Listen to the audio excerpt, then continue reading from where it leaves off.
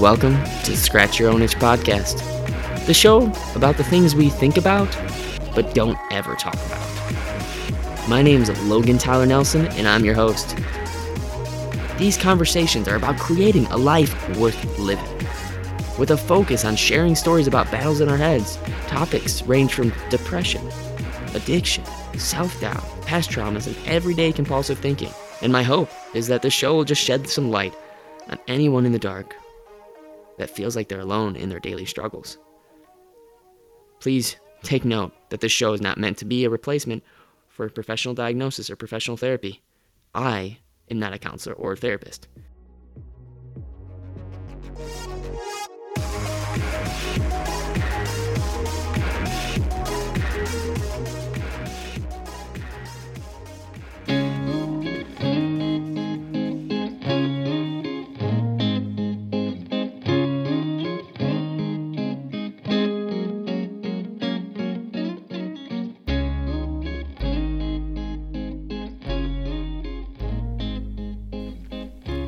So, this is another mini-sode that I hold really close to my heart.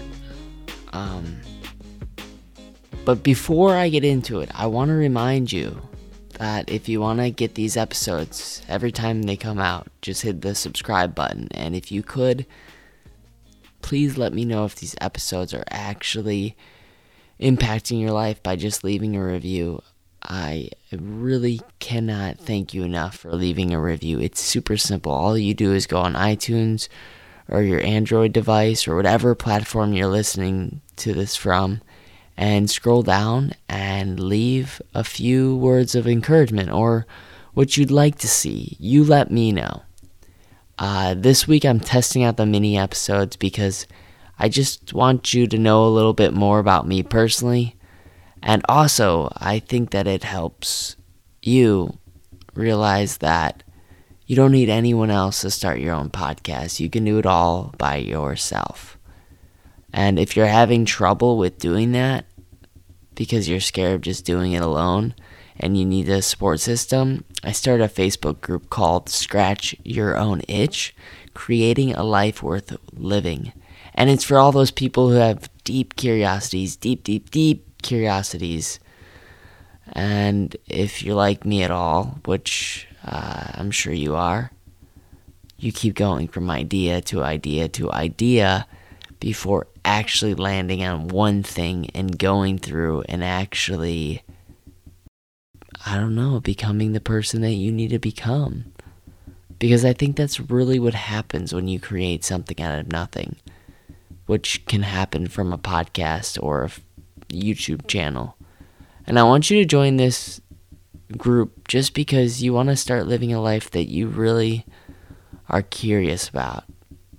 And if you're having trouble getting there, please email me at logan@logantylernelson.com.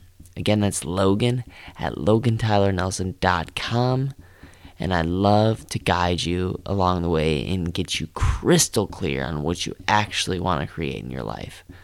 So, anyways, this episode is, sheesh. This one's gonna be scary. I titled this show, Dare I Say, Losing My Mom Made Me Who I Am Today.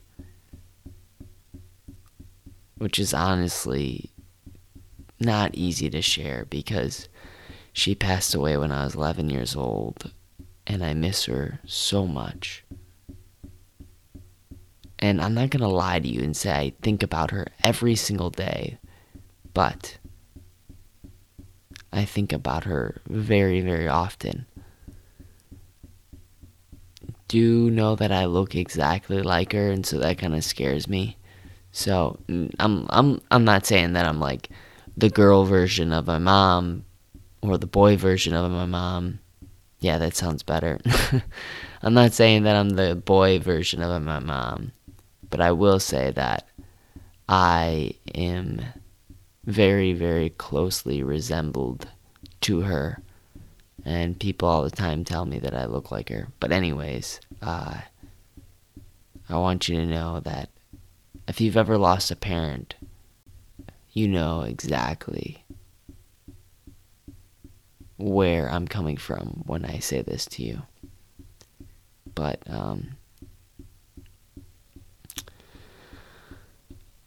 I was 11 years old and I slept on a leather brown couch we had in the living room. I woke up and began to prepare myself for school that day. I asked my pops why he wasn't at work already, because he usually was at work at this time. And he said, "Just go back to sleep, bud." So confused and filled with curiosity, I said, can you drive me to school, though? Because I just wanted to get away. Usually I hated going to school, but I felt different that day. That day I wanted to escape from my house, because in this house, well, this was the house where my mom had died. She was only 39 years old, and she died right under this roof that I called home. It just didn't feel right being there. So with this apprehension, I went back to sleep. It wasn't hard going back to sleep, because sleep was my medication, my way from being at home. It was the only aid in being able to escape from this reality that I now had to live with, and the fact was that my mom was gone. I didn't cry, though, for the rest of the day, or the next day, or the next day, or the day after that. I remember feeling ashamed more than feeling sorrow, actually.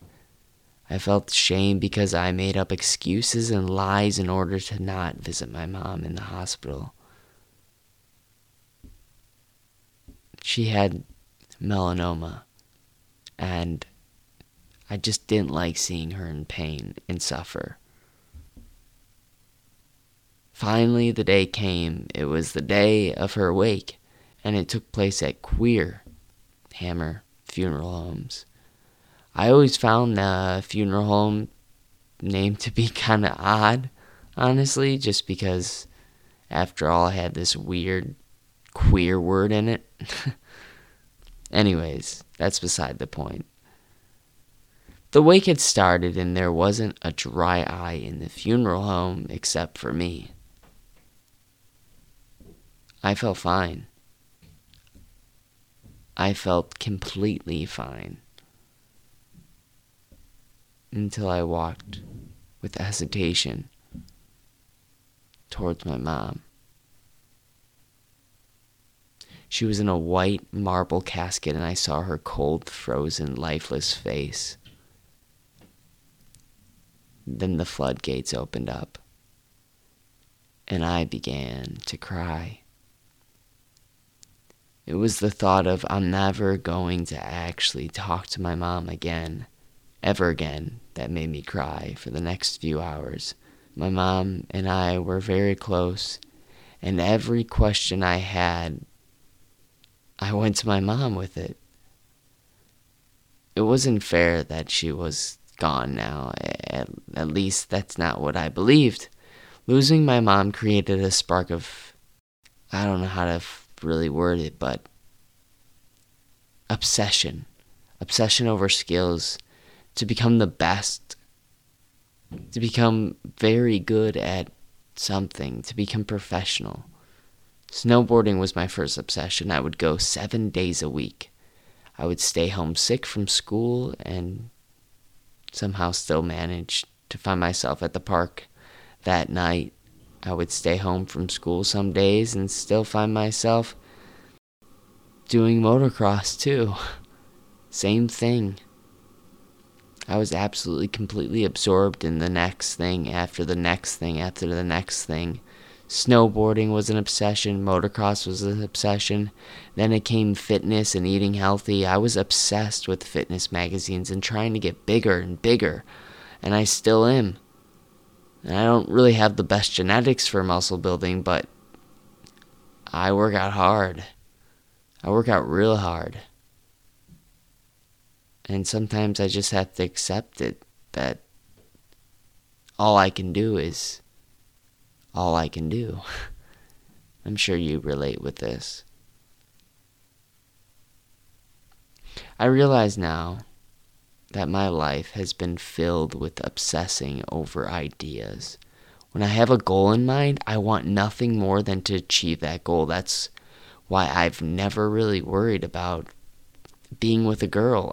I've always worried about just becoming really great at something.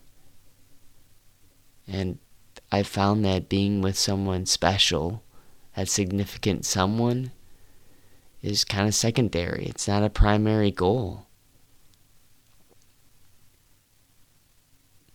By analyzing my mom's death and analyzing why I am the way I am today makes sense. I don't want to leave this world knowing I've done it half-ass. I'm actually in love with failure, because with every step of failure comes a little pebble of knowledge. I'm happier when I'm creating something that isn't working rather than watching a movie. I'm happier when I'm writing something that's just shit, because I know that someone else out there might actually read this one day and not think it's shit. And finally, I'm happiest when I think about, well,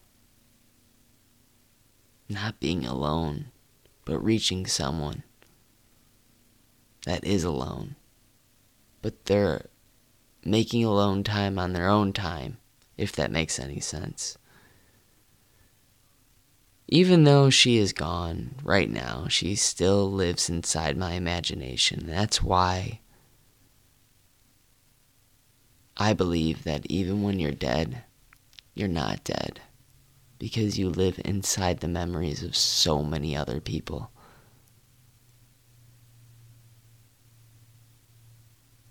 So, with that being said, if you relate with this, or you found it inspirational or meaningful, please share it with someone. Because all I want to do is just that. Make people feel less alone when they're ready to join a community. That's when it truly means something. Because the last time I checked, forcing someone to do something just isn't going to work. It might sometimes. But when people are doing work that's not meaningful, the willpower runs out. But when you have a deep, deep, deep obsession over something that you find meaningful, nothing's going to stop you. Even if you believe that you're part of the loser gang and you're obsessed with that thing, well, you'll get it. Anyways, you matter and you're enough. Don't ever, ever forget it.